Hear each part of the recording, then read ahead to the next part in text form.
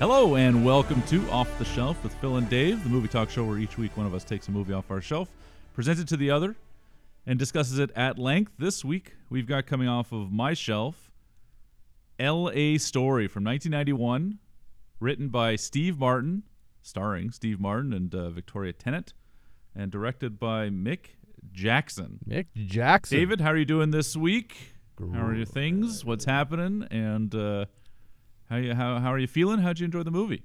Did you enjoy the movie? All right. That's a lot of questions, Phil. So I've already forgotten all of them except for the most recent one. So I'll just go ahead and answer that one. I had not seen the story. Now, I've heard about this movie. Probably because you've mentioned it about a dozen times. I was going to say, if you've heard about it, it's probably for me. Yeah, I feel that it comes out of your mouth pretty often, and it's been on your short list for about 7 years. Maybe that's the case. I don't know. I'm glad to finally tackle it, and so maybe you won't bring it up anymore. If that's not likely. Not likely. No. Okay. So I had no idea what to expect this movie. I didn't realize the genre. I didn't know the Steve Martin of it all. I didn't know the Mick Jagger of it all, Mick Jackson.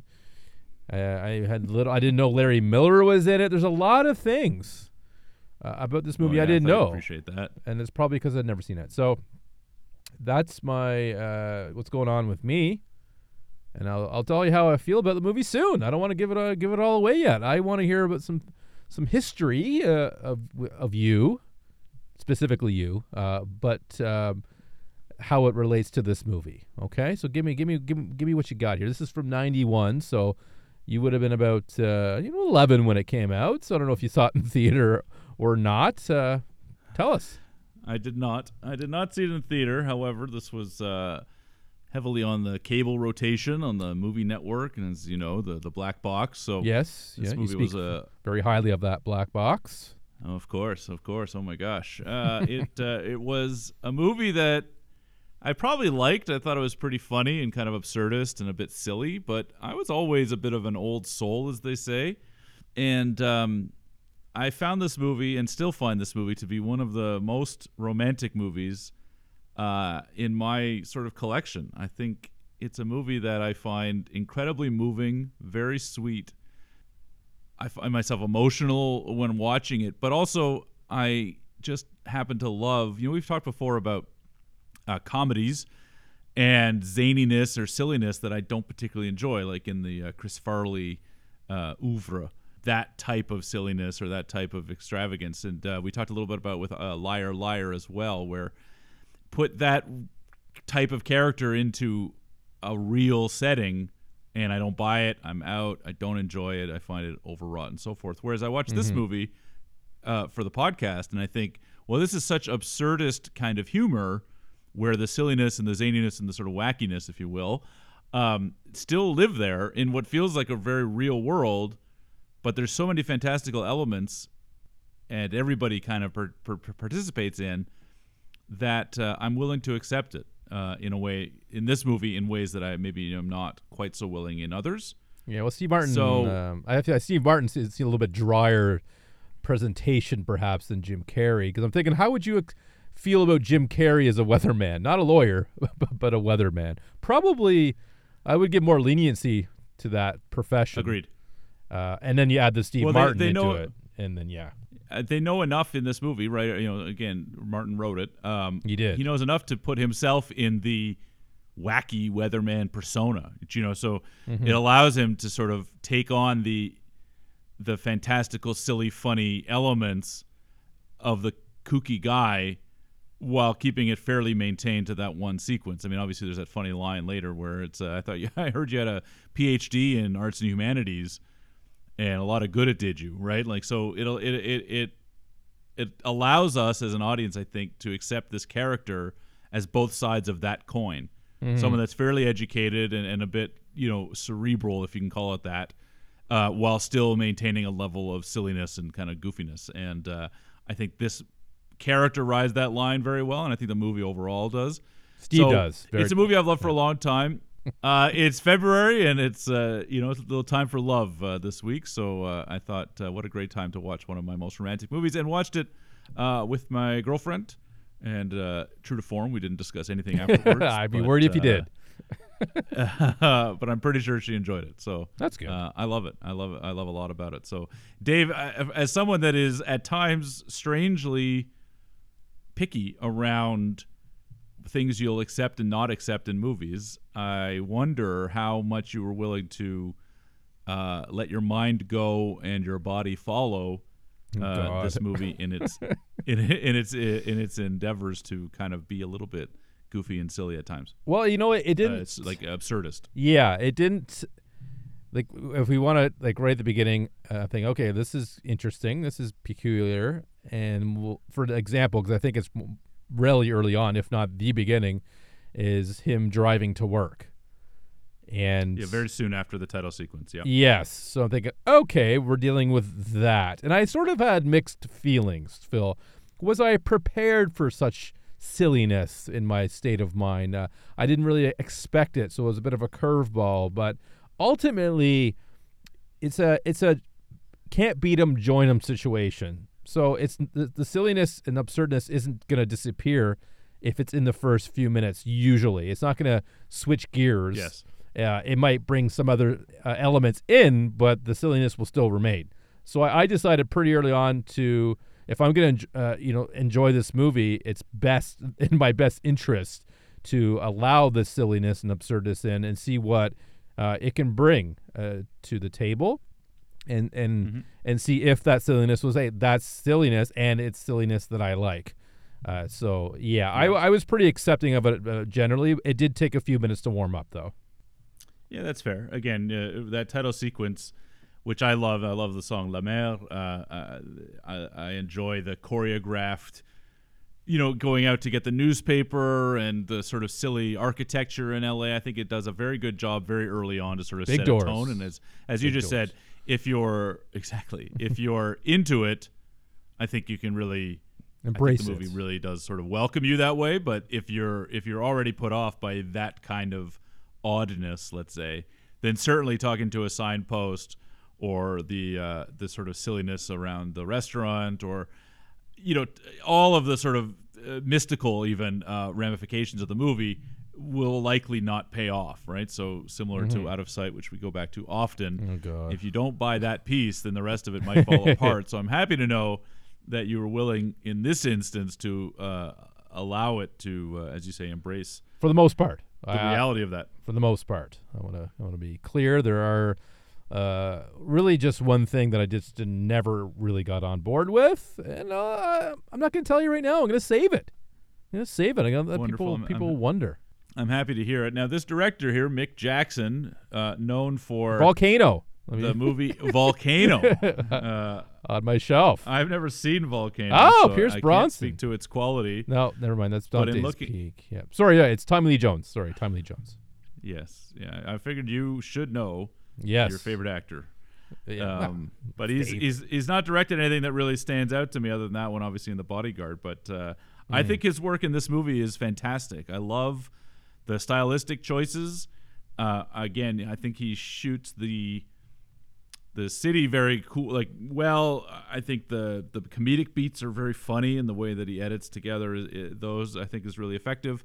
Yes. And I think they handle all of the, as I said, mystical, a couple of scenes a little bit kind of halfway through the movie, a little bit later, where I find the pace in which he'll slow down the movie. It's a tight 90, but he slows the movie down when it is appropriate, and yet the movie I don't find ever drags. So it's a good balance. It sort of focuses us where it needs to be. I think tonally the movie is really well shaped, and I think it's got some great shots. So from a directorial standpoint, I think it's pretty solid for a director that I've really not heard much of. I think he handles the tone very, very well. Have you seen Temple Grandin? Because that seemed to fare well. It has somebody you love in David Strathairn. It's got Claire Danes, I've never seen that movie, no. Catherine O'Hara. Anyways, it seemed to have been well received, and that's sort of the other movie that he's known for outside of this one, The Bodyguard and Volcano. It came out in I thought you would 2010. have chosen Clean Slate with Dana Carvey, your boy. I do love Dana, but I never not saw that movie. I never saw that movie either.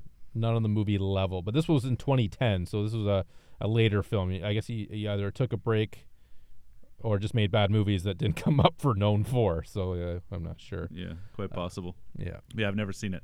Well, maybe you should. Steve Martin. I think we talked before. Steve Martin. You hadn't really, I think, had ever seen a Steve Martin movie, or no. we He's spoke about that a few weeks ago. Yeah, he's a guy that's never really interested me. I have watched every episode of Only Murders in the Building, and I love the Martin. I love the Martin short of it. And Steve doesn't hurt the show in any way, and I kind of like his character. He's a good. There's a good chemistry there. He's a different character than Martin Short, so it works. Yes. They obviously are joined at the hip, as they do most of their talk shows together and all sorts of stuff. Certainly together. later on in life, for sure. Yeah, more of a later. Yeah, exactly. Like now, in the last few years. So, yeah. Yes. Again, I think when I see the Pink Panther trailer come up, I think those things don't matter. That's an absurdness I'm not interested in.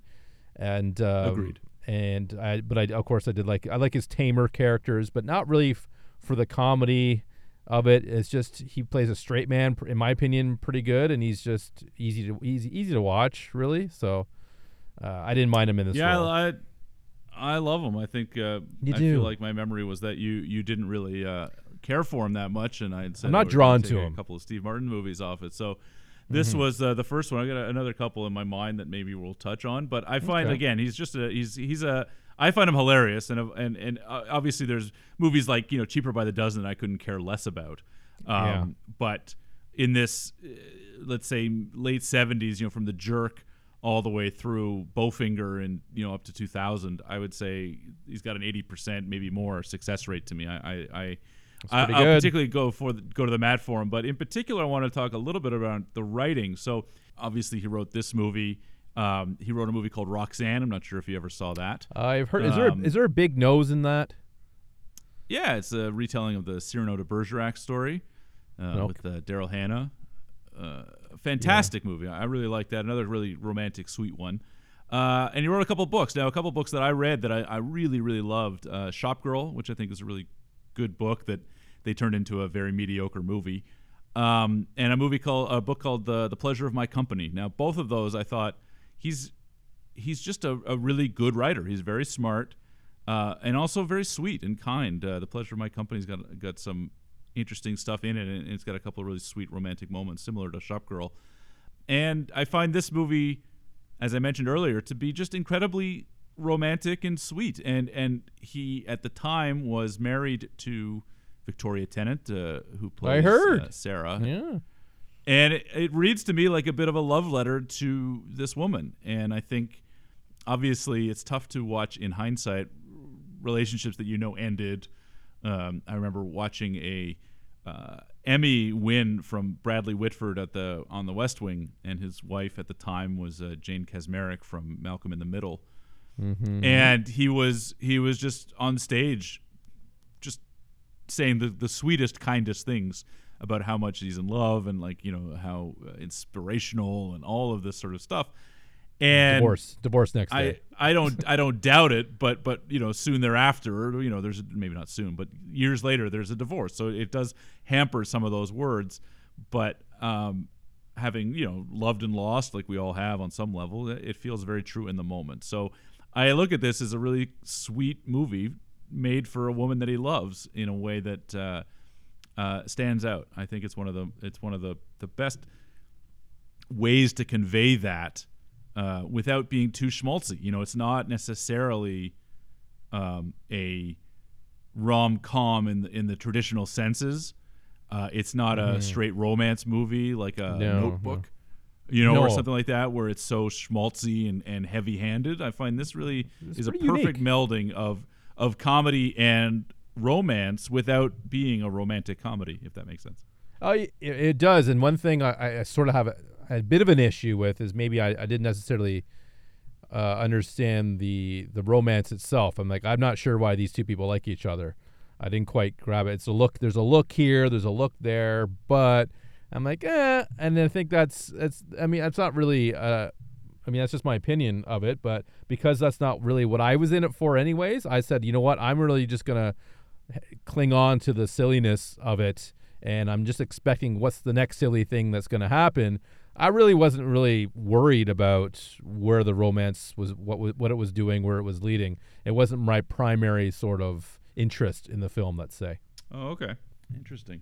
Yeah, like I didn't really, not to be cold, I just didn't really care if they got together in the end. I really didn't care. I wasn't about that in this movie. Maybe because it took a lot to say, you know what, this is silly. I have to go with the silliness, and I didn't have any room for romance, Philip. And that's been said to me, Dave. You don't have any room for romance. But I did get my wife some flowers and a big chocolate heart and a beautiful card, Philip. It made me cry when I read it. I didn't write it, but I read it, and it made me tear up a bit. And I got her some fruit because we were out of fruit, so I got some apples and some oranges. The best gift I can think of really is fiber.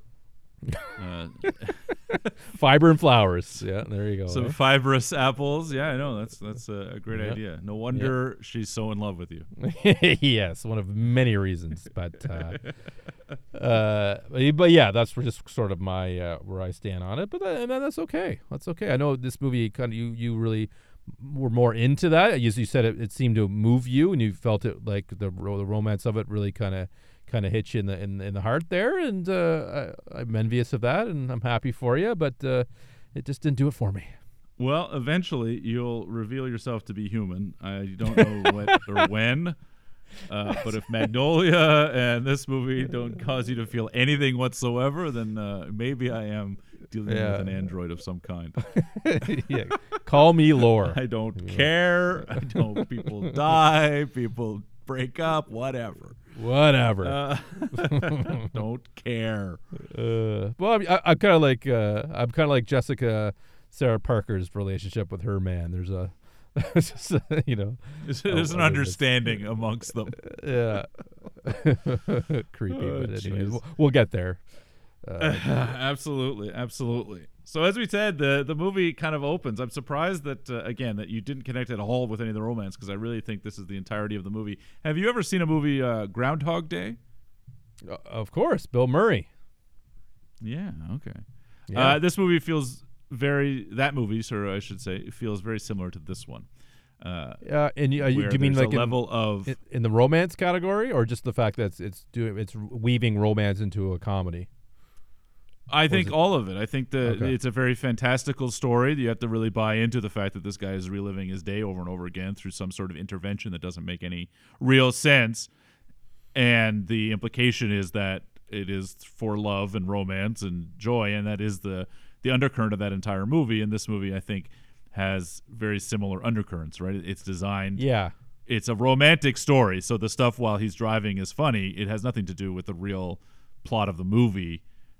Which is about love in this superficial, artificial city that he lives in, right? Which is the whole kind of conceit of the movie and he says it even right at the beginning, where he's talking about in Hamlet, life is a bunch of noise, effectively, signifying nothing at the end.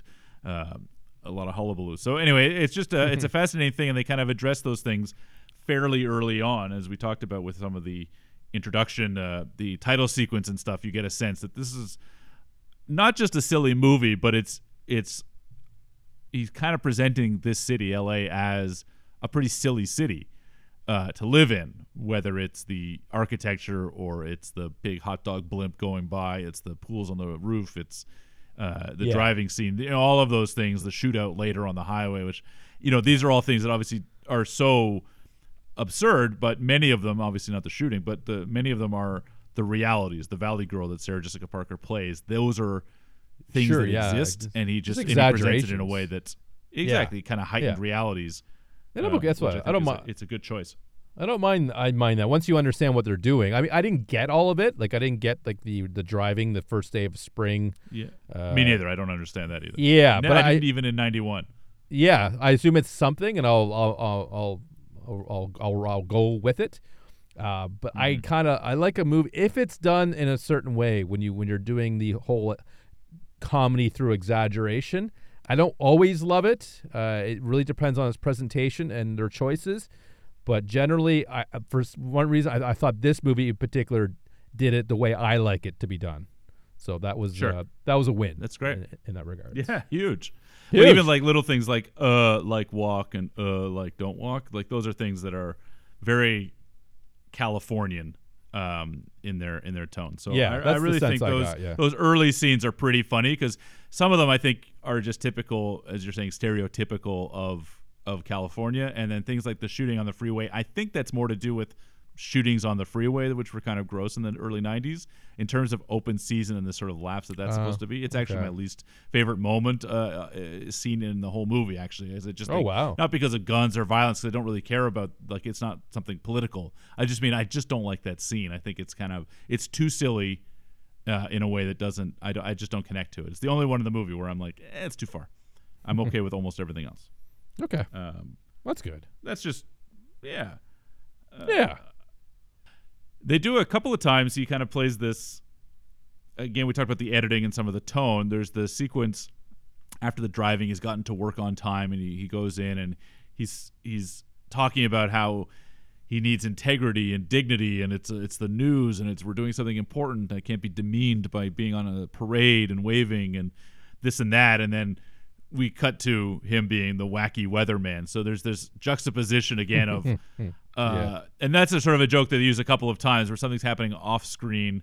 There's that great scene a little later in the museum where he's going on and on about this painting and how sexual and almost perverse, and it flips it. The cut, it cuts to the overshot, and it's a red painting. You can't see any of that, right? So there's these sort of humorous jokes that I think pretty sophisticated for the type of movie it's trying to tell. Again, you go from the zaniness and the wackiness to this kind of editorial joking, and I found that to be kind of funny and a bit telling of the character, where he wants to be taken seriously, but he can't help but act like an idiot. And he says later that great line about being an idiot.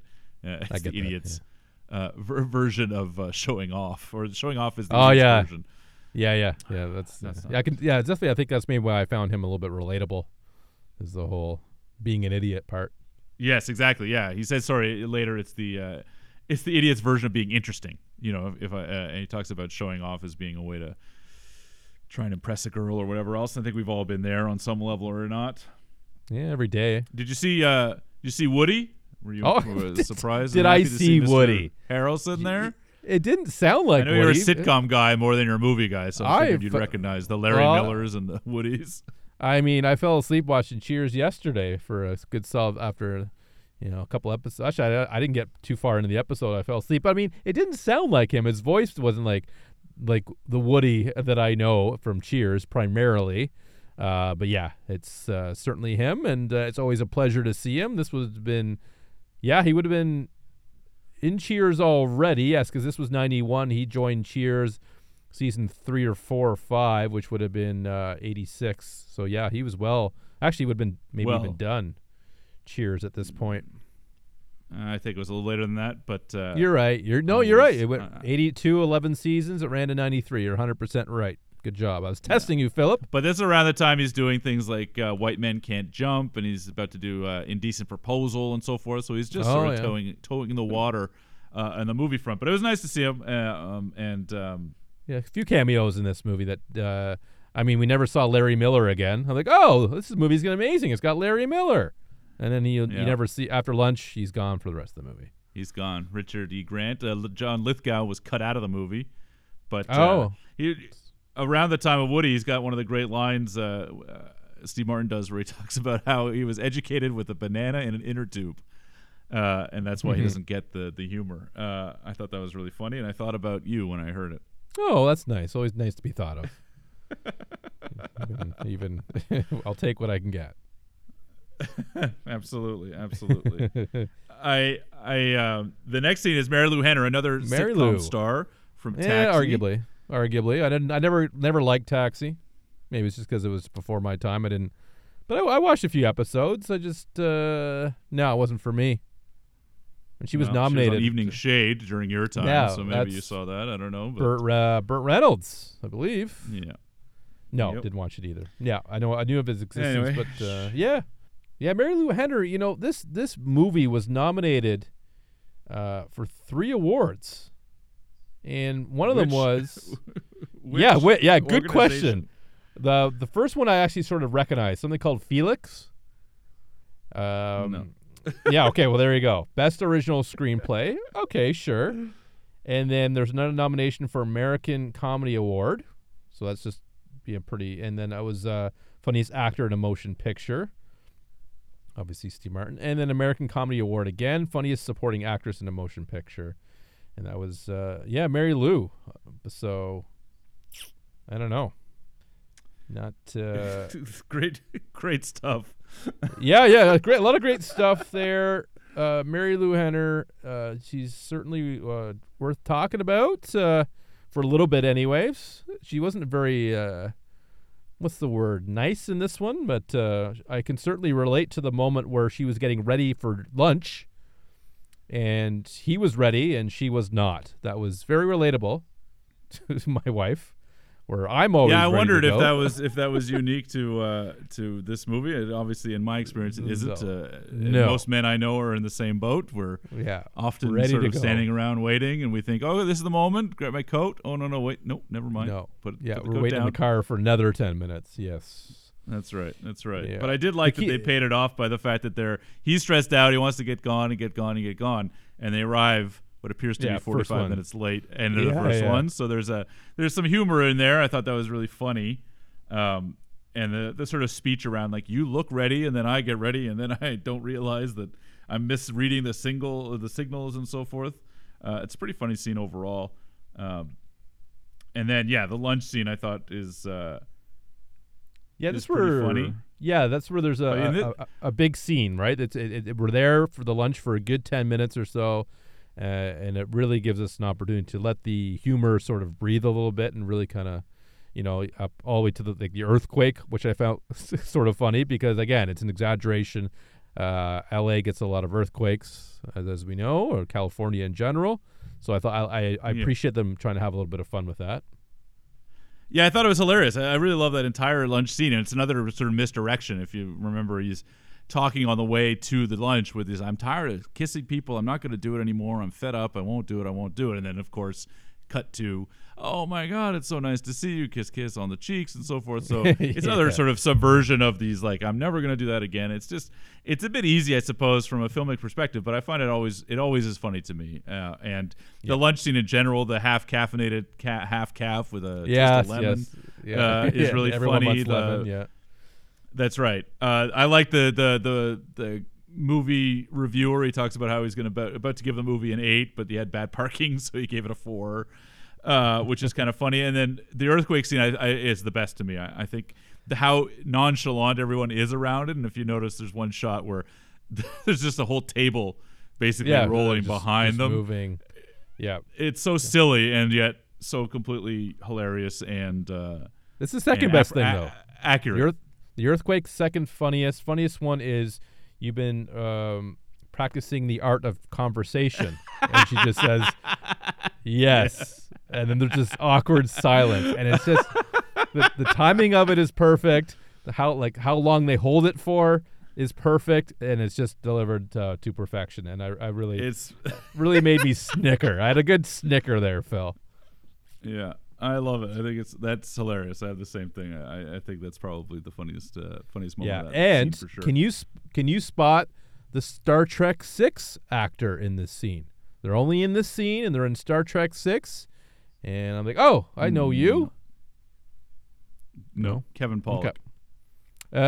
Has not appeared in Star Trek. I think you're thinking of Christian Slater, perhaps, but it was one of the women, and she was on that prison planet that was trying to get Kirk and Spock. Oh yeah, off Iman. Of course, Iman. Yeah, That's there David you- Bowie's wife. Yeah. Well, there you Yeah, I don't know go. why I didn't think that. Of course, Because you're an Iman, idiot. yes. I don't know. I don't know what to tell you. Yeah, it's fair. That's fair. But yeah. Victoria Tennant has one of my favorite lines in this movie where she says, "I keep thinking I'm a grown up, but I'm not." And I think there's a certain part of me as I get older in life that You can I relate to wrestle that. with that distinction at times where Sure. I should be more concerned with grown up things and I'm really not. And You're other not. times, I ran away from the grown-up things because I didn't want to be, and so forth. So it's a cute line in the movie. It doesn't really, it's not pivotal, but it's a line that the way in which she delivers it, and just the reality of it, and the philosophy behind it, it made me both kind of chuckle and kind of think a little bit. So I really enjoyed it. Cry a little bit. Yeah. No, Not yet. Not yet. But he does start talking. They talk about the Shakespeare stuff in the early part, and then at this point he talks about what I would say starts intercutting the mystical side of the movie, where he talks about how I'll always, the three mystical places on the planet or whatever else, the ruins, voiceover, such right? and such. A little voiceover, and then and the cafe where I first saw her and where I first touched her goes slow-mo. Those are all things that I think are, again, I'm in for those moments. The sweetness and the romantic of any of these movies I find really connected to me. I really feel connected to them. You're a sucker for it. And you're a sucker for it. 100%. And so something like that right away, it does not take me much to buy into any relationship, frankly, but this one in particular, where if you're presenting that line of dialogue, and it said, if you're looking at it, as I'm looking at it as a love letter to his wife, there's something really beautiful about that. And so having that scene and talking about it in that kind of way in which, touching somebody, I will always remember. Like, I can remember where I first met my current girlfriend. I can remember exactly where I met my ex-wife. I can immediately think of the first time I saw so-and-so. It's a pretty powerful memory to have, even if the relationships have gone south. Those are key moments, and I really thought very succinctly he really kind of nailed it. Yeah, I'd argue if I could, Philip.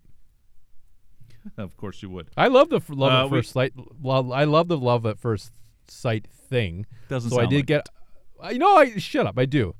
I really do in real life, not in movies. Maybe that's what it is. Okay.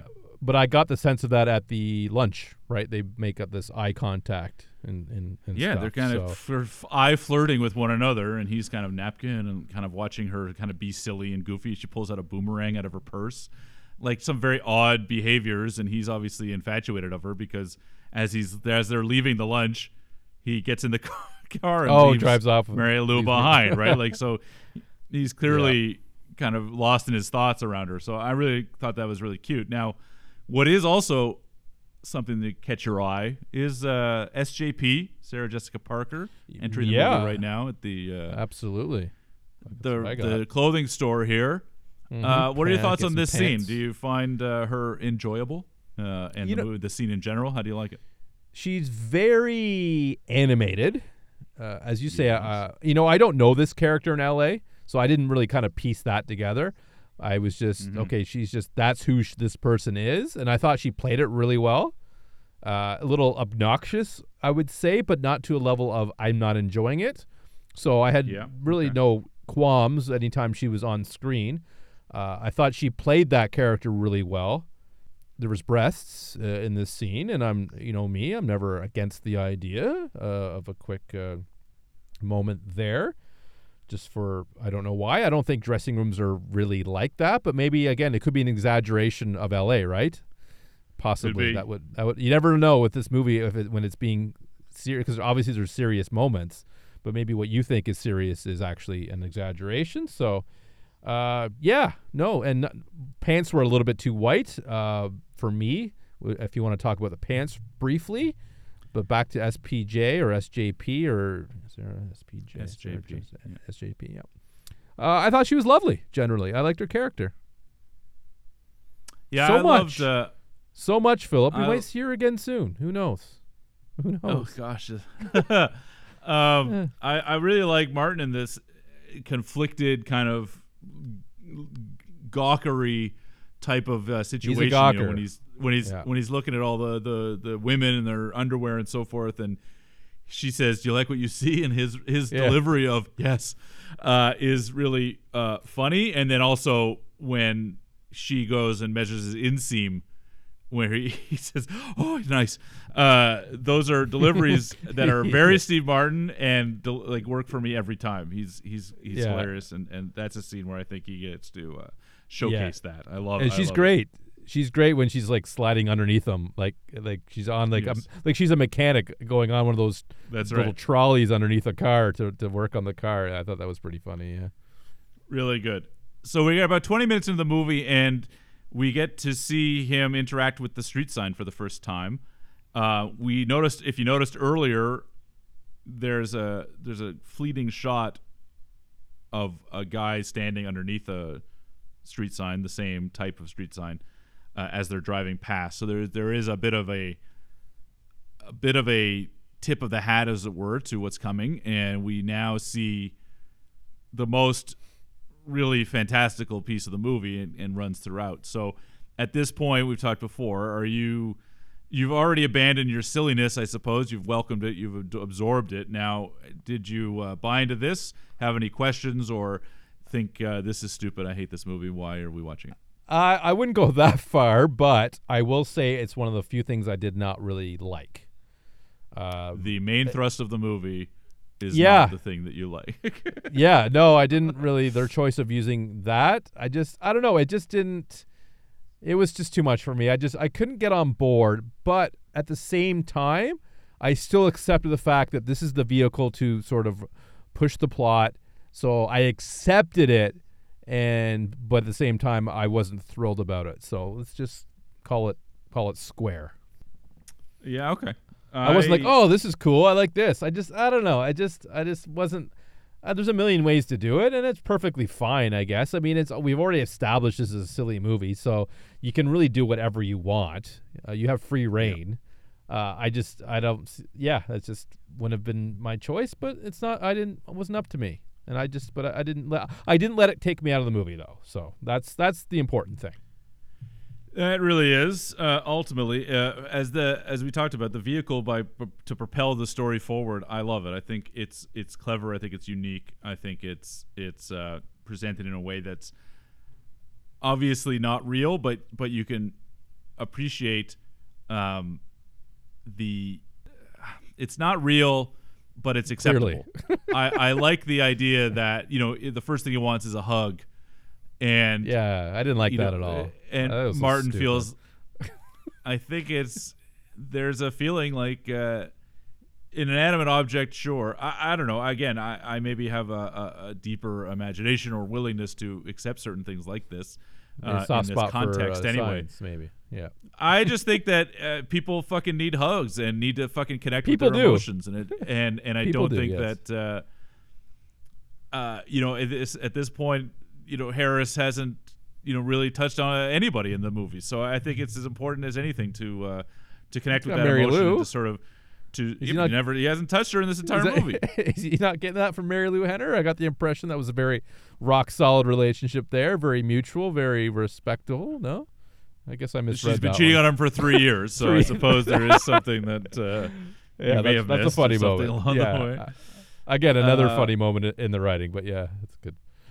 This has been going on since the 80s.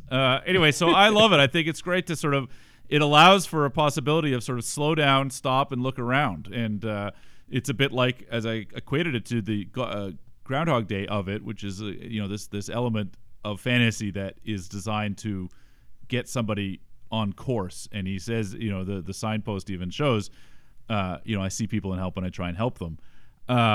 I think it's really great, and I like the way that they continue to kind of come back to it, and how seeks his approval in some ways, and is happy when things happen and so forth. I just think it's a clever way to get into this side of the story, and we're about 20 minutes in, and I find myself, as you're saying, connected to it and accepting of it.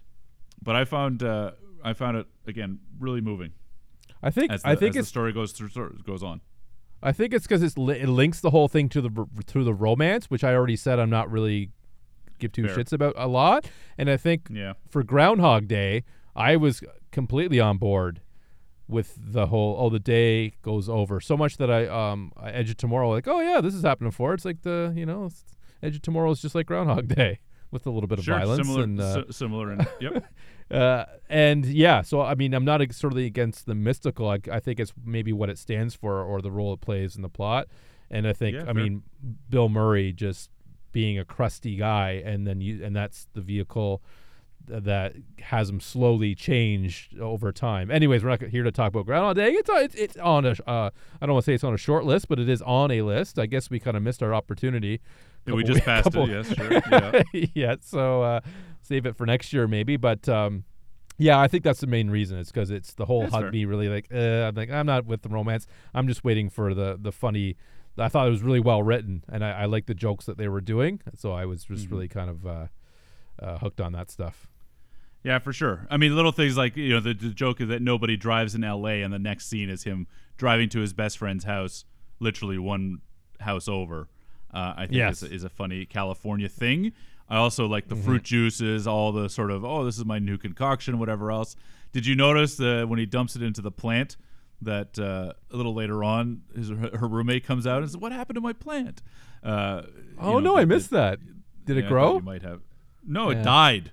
He poured the roommate's I saw drink that. he's disgusted by. Yeah. He pours it into the plant, Kills the plant. and then 40 minutes later into the movie, he goes back to the house and the roommate's like, "What happened to my plant?"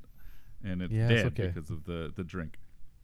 Makes sense. I'm not sure why you think I would have missed that. I kind of take that personally, but maybe I've earned that remark. It's very subtle. It's very subtle. It's behind. It doesn't make a meal out of it.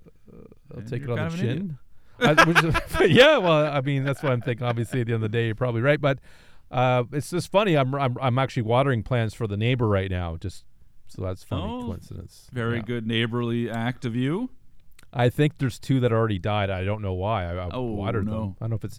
See, I don't know if it's too much or not enough. So, and I don't know how to correct it. If it's too much, I don't want to do too much again. If it's not enough, So it's but I think hopefully you'll make it through. The soil. You can test the soil if you can press it. If it's wet, it's not. You don't need another top up. Right. Or it's not too late. Maybe you can buy another one. Yeah, like a goldfish. You're right. That's right. Replace the plant. I liked. What are your thoughts on the tour of L.A.?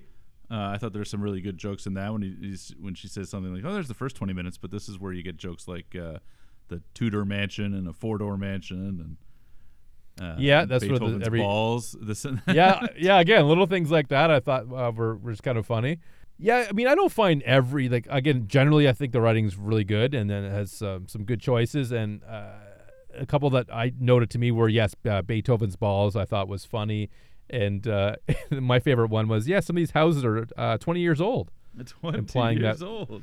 Yeah, implying that that's old for a house. And me coming from country and being well aware of old England and things like that, and old houses, I just thought that was funny. So, I appreciate those moments. Yeah, when I was in Vancouver, there was a lot of that, there was a lot of tear down and rebuild new stuff. And so that joke kind of made me chuckle even more a little bit in that context as well. Mm-hmm. Have you considered ever spelling your name big D, small a, big V, big E? Again, that's hilarious because he just talked about the simplicity of it, and her character doesn't seem necessarily that she would maybe have a weird spelling, but at the same time, when she started doing it, I think, that makes sense, and I just think, that's just hilarious. The capital letters. The double E, everything. The star it's at the funny. end. It's I love that was one of my favorite moments, and I love how her boyfriend is just over there looking like watching. That's a great scene. He looks so sad, like a voyeur. Yeah, it's just what this movie does so great is it does a lot of little things, and all those little things just add up and just really add to the overall enjoyment of the movie, and really for me makes the movie. All these little moments. Well, sure. Like another one I love is the ATM, where you've got two lineups. Bob the one robber. Is the lineup of the people taking the money out, and the lineup of robbers, and everything are both working in unison. I think is just a really funny, silly, goofy, hilarious conceit of a joke. Like it's hilarious. Yeah, I'm Bob, and I'll be your robber.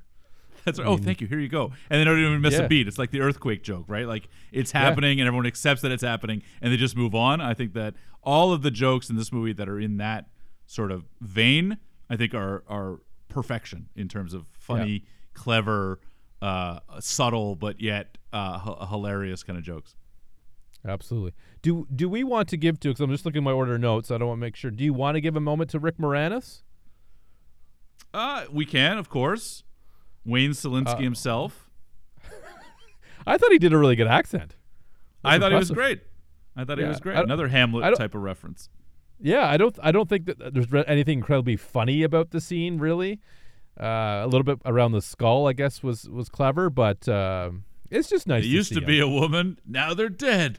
Hilarious. Yeah, I mean, yeah. So, anyways, nice to see Rick. Yeah, I think he's great. It's a nice little cameo. We talked a little bit about the cameos earlier, but yeah, this is a great one, and it's a real scene. They at the time, I think, were probably either had just done or were about to do My Blue Heaven, and they both were in that movie. So, anyway, but yeah, it's a great little scene. I like it, and it also to me solidifies he and Victoria Tennant's character, because this is part of their tour, and she knows the Great Blunderman as well, so there's some sort of connection to them.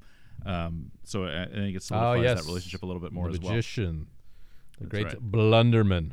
God bless him. Yeah, taught him magic. Have you ever had an enema? I like that. I have not, although I've been excited to get one. Somebody mentioned it to me that they had one that you should get one. I'm like, I don't know. Okay, that's just kind of a personal thing to say. Sure. Well, you're over 40. You got to get those colonoscopies, and best way to. Well, maybe she was hinting. I mean, the woman that said it to me is in her early 20s.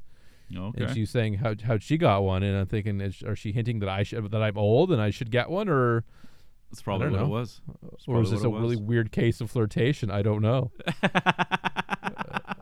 And after watching this movie, I'm thinking, is this woman flirting with me? Because it may be. Maybe she is. How do you spell matter. Her name? No, it does start with an S, but that's it. Okay. Maybe I should have clear out those guts, but absolutely. For someone who's so concerned about things like that, I think it's probably a good idea to get a colonic and an enema and the whole thing.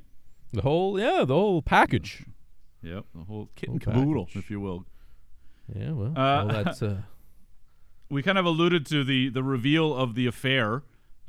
Yes, that I think is another great scene where he says, "This is how I find out." Yeah, you tell me. Kidding. Yeah, and how disgusted he is that it goes on since the 80s. The timing. I've been having sex with my agent, and then pause, and then it's like for 3 years, and it's just the timing of it is just perfect. Yeah, and it's great too because he then says, we were out. And he's so upset after you made love, after, he's so feigning such disgust. And then she says, we went to the Hard Rock, and then his face drops. And it's, what time? Right? Because he knows he was out with Sandy. So there's a great physical comedy that's, again, very subtle, but I think is just played for is so hilarious in the playing. I love it. As you should. What I really like about the end of that scene is him kind of solemnly walking down the stairs. Oh, yeah, he's happy. And then turning it into dancing. I thought that was a scene I really love, and he just has to get excited, and he has to tell someone who better than a street sign. I think it's yes. It makes the most sense. Yeah, absolutely. And talks about how the weather will change his life twice, which I think is really great. What are your thoughts? This is one of my favorite scenes, is the let's go to see L'idiot, which of course is idiot in French, and another what's his name? Patrick Stewart. Cammy, yes. What are your thoughts on this scene? I love this scene, but what do you got? They went with it, and they went all the way. So if you're gonna do it, if you're gonna sell it, and I think it works. For the most part, I think it's solid. I think it really, It sounds like you just finished the first period of a hockey game. They went out there. We did 110%. They saw it all the way to the end, and I think it's good. Yeah, solid. Yeah, and you get okay. and you get chicken. You can have chicken, Phil. You can have chicken. But I can't I can't tell her what she can have or can't have. And Patrick Stewart's great. Always you can urge her in a particular direction. Yes, I love it. I love that you have to deliver your financial statements. I wrote a short story years and years and years ago about the future of dating, and the principle I had, this was before the internet, where obviously it was all different, but in my head it was that you would have to go on like a first date, and you would do it with financial statements. You'd get like letters of reference from ex-girlfriends or boyfriends to say like they're a good kisser, or they're they're good sex, or they've got this or they've got that, or their money, here's a financial statement, and you know, do they rent or own, all of these things. That was a long time ago, but I think about that when I watch this scene where he talks about, you think with a financial statement like this you can have the duck? What are you, crazy? That's exactly. It's really, really funny to me, and pays off a little later too. Yeah, with Chevy Chase, part of the new cruelty. Yeah, he shows up for so 5 seconds. His fellow amigo. Yes, from the Three Amigos a couple years later. Also written by Steve Martin. That's right, and Lorne Michaels as well. Yeah, oh Lorne. Yeah. So we get to the art scene. I was telling you this. This is that sort of really funny moment where he's sort of describing it, and it's almost filthy the way he's caressing her and so forth. And obviously, it's just a red painting that doesn't really exist. But they do talk about the where he gets to say, like, I don't know who his friend just calls him out on being so almost obnoxious, right? Like he's this is the girl I was telling you about. I can't believe it. I'm done. But I really like Richard E. Grant in this scene. We kind of introduced him more seriously here, and he just laughs at everything but it just laughs at everything Steve Martin says. And Steve Martin at some point goes, "This guy loves me." Like there's something kind of throwaway about that you wouldn't expect in a movie. I at least wouldn't expect it in a movie. A sitcom maybe, but not in a movie. I thought that the interplay between the four of them I thought were really, really funny. And then they of course they're best friends, and that's where it happens. Well, sure, it's his best friend, exactly. Yeah. I do like that she plays the tuba. I just want to make a quick note of some comparisons to movies we've done lately. Last week we talked with Untouchables. There's a lot of brass, so it was nice to see a little bit more brass, I would say. And a couple weeks ago we did Buddy Holly's story with some roller skating, and we have some more roller skating through the performance arts, through the art gallery. So I thought that was, just to connect a lot of connective movies. Tissue there. Well done. Yep. Well, absolutely. I figured that's why you picked the movie, but I was very wrong. Close. But very close. Yeah, it was the roller skating theme that I was going for. At this point, the car. This is the car scene where it sort of comes alive, and they're resisting. They're fighting this attraction. They're fighting this desire, let's say, to be together, and the car happens. Side. I just think this is really, really cute in a way. I find it very, very charming. Maybe that's the best word for it. It's charming. The choices that are made in this movie, and watching this, and he's trying to wrestle with her, and she's like, I don't know what's going on, and he says, I think I get it. Let's just get in the car. And we've already alluded to this, let your mind go and your body will follow. She's already told that story. The street sign at the time that they get there flashes it on the screen as well, and kiss her, you fool, and this and that. There's this connective tissue that I really like, and I think it's very sweet and charming. Charming, exactly. Now they get into a fight they're trying to make the next date. They're trying to make a plan. And they kind of get into a fight. And they get full service at the at the gas station, which again, it's so absurd, but it makes me chuckle. This they're changing tires. You're like at a pit stop. F1. Exactly, I think it's really, really funny to me. Now the dinner scene is another one where I find myself, frankly, almost overcome with emotion. This sequence, from the dinner all the way through to sort of walking through the park, are scenes that I cannot tell you why I get so moved by this scene, but I think it's a confluence of the score, in a little bit of Enya in there as well. Yes, Enya, absolutely. Which I think is just a beautiful kind of bit of business, and them going out to get some fresh air, at the most boring dinner party you could imagine. But getting the fresh air, pulling her close, he now reiterating the "let your mind go" bit. They basically have sex in the park and go back in. Yeah, they do. And they're obviously disheveled, and she says, "Do you feel better?" And absolutely, I do. Yeah. And then the leaving, though, and they're trying to, and he talks about how it's just, I'm telling you, I get emotional even thinking about it. They kind of have this moment, and they're talking about wonderful, wonderful. He talks about just how he's like, I'm sitting there talking, and I'm having this conversation, the kind of chit chat that you have after such an event, having kind of, this random public sex. He says, but all I kept thinking about was wonderful, wonderful, wonderful, yet again wonderful and most wonderful. I just think there's an encapsulation of love, of connectivity, of romance, of kindness, of sweetness, and desire in some ways that's summarized in that. It just felt very, very warm.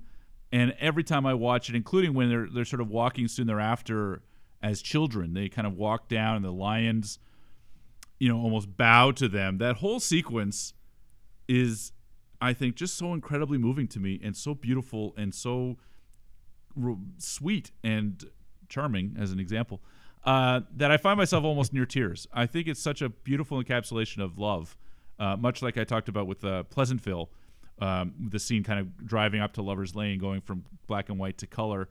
There's that sort of tipping point of love is overcome, and I do get that same kind of almost like goosebumps when watching this scene. I don't know if you had any similar experiences. Obviously, you didn't care at all about the romance. No. It probably didn't matter at all. But this is a scene for me that just stands out as being really, really romantic and sweet.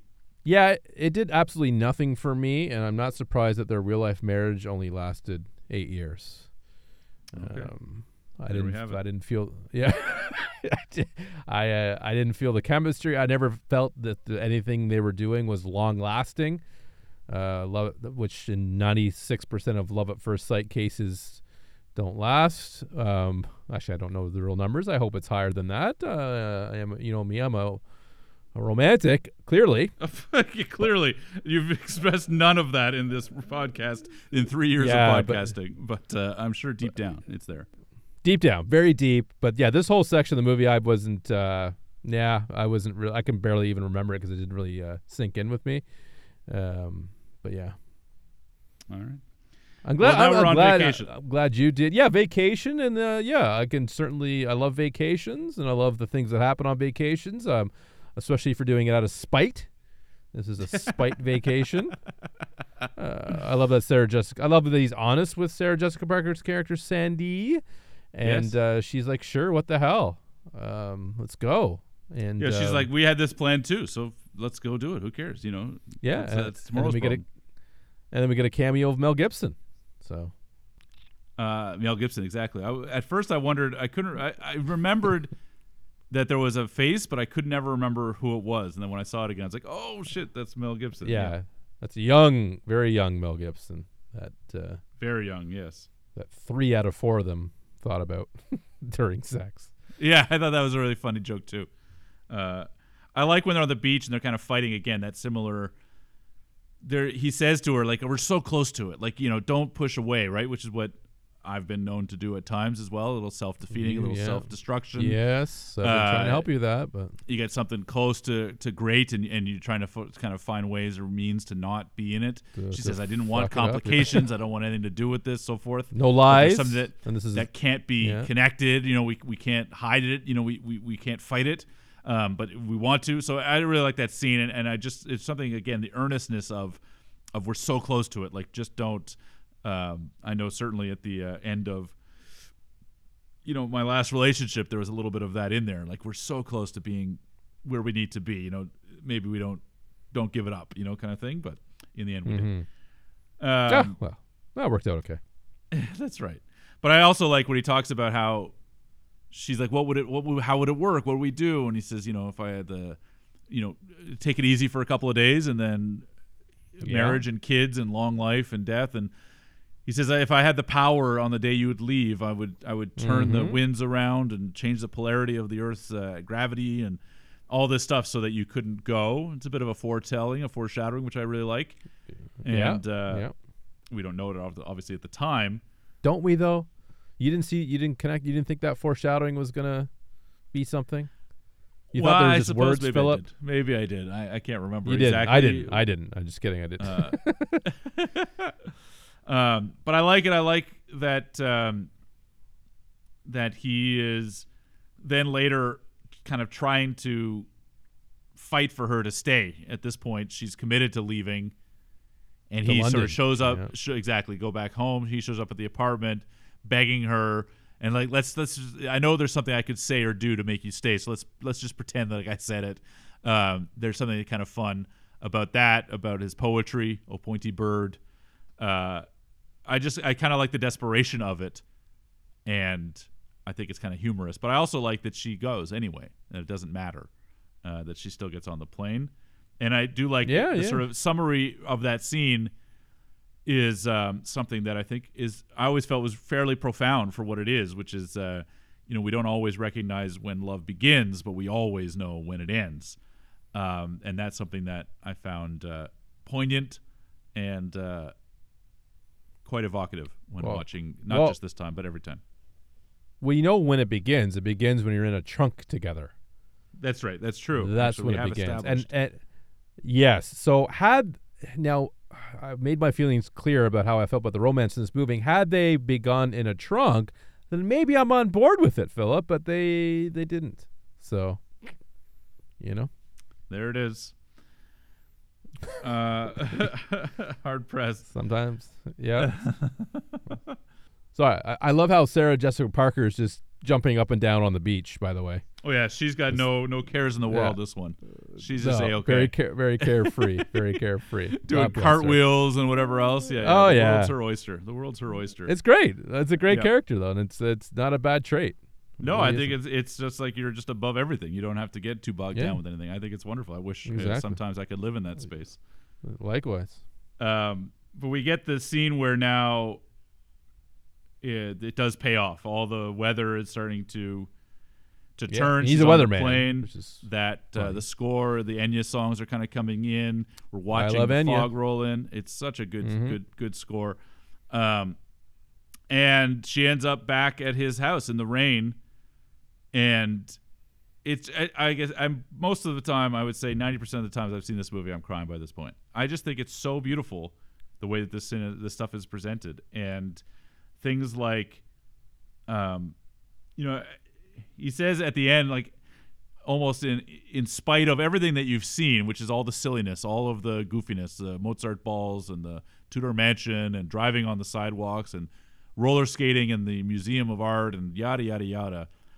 He basically says, like, remember these two things. Remember only this: a kiss may not be the truth, but it is what we wish were true. Is incredible. There's something about that I find incredibly sweet and very, very touching.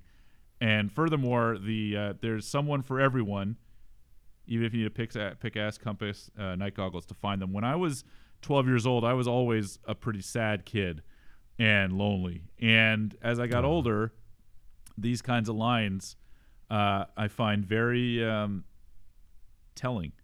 I still connect to them in different ways, obviously, many years later and after having many relationships and so forth. But at the time, 12-year-old kid feeling like you're never going to find somebody, you're too old, you're too fat, you're too young, you're too skinny, you're too this, you're too that, you're too this to really make a connection with somebody. So you're too young? That's not a bad problem to have, I guess. Well, who knows? Maybe you're just too young. I don't know. Those are all things. Oh, yeah, absolutely. That are, I think, that I felt at a number of different times in my life. And so even though it's a movie, it delivers its lines with such earnestness. And because I know a bit of the backstory, it's written, as I said, for his wife. There's a connection to that line and others that I just love. And he says, remember this also, that, remember tonight, and remember that love does exist even in the heart of L.A. So I just think this movie is magical and it's beautiful, and it's one of the most romantic, sweet movies that I own. And I am filled with love and joy when I watch it. The funny stuff is funny. but the things I'm connecting with, even from a young age, were the romantic pieces of it, and I think this movie delivers that stuff as good as any other romantic movie I've ever seen. Frankly, it's in that pantheon. So I'm happy to have brought you along, David. What are your kind of final thoughts or summations on those last few scenes, and at any point were you into any part of the romantic side now as it wraps up? No, not at all. I knew there was a problem with it when Enya came on. Like, I like Enya. I've listened to Enya, and I'm saying to myself, this is not fit. This is not what I'm getting from this movie. I'm like, oh, this is just weird to me. So I knew right then and there that I had not ever connected to the romance and wasn't going to now. Had I earlier, like you did, I would have, I'm sure. I don't. I'm happy you did. Now, sure. when I think about when you said that this is a romantic as movie as I have on my shelf, I'm a guy who's watched Notebook, and I cry in Notebook. James Garner makes me bawl, the bastard. And so it's not like I don't like romantic movies. I just think I like romantic movies that are designed to be that specifically, where this mix, for whatever reason, just didn't do it for me. The blend of it in this, again, I couldn't figure out why she even likes him at any point in the movie. I can understand why he likes her, and that's because, well, she's an attractive woman. So that's fine. That I get. So I think that's the issue I had with it. But luckily, I was enjoying the other elements of the movie. To say that I thought it was a good movie and certainly worth the watch. But that last 10 minutes or so, I was just sort of just waiting for it to kind of wrap up. Okay. Unfortunately. That's okay. That brings us to our wrap-up. Here we are, another episode down. Thank you once again for joining us, listeners. We do appreciate it, and we would appreciate it even more, of course, if you could rate the podcast 5 stars on your podcatcher of choice, and certainly tell your friends. Share the podcast on any means and medium you like.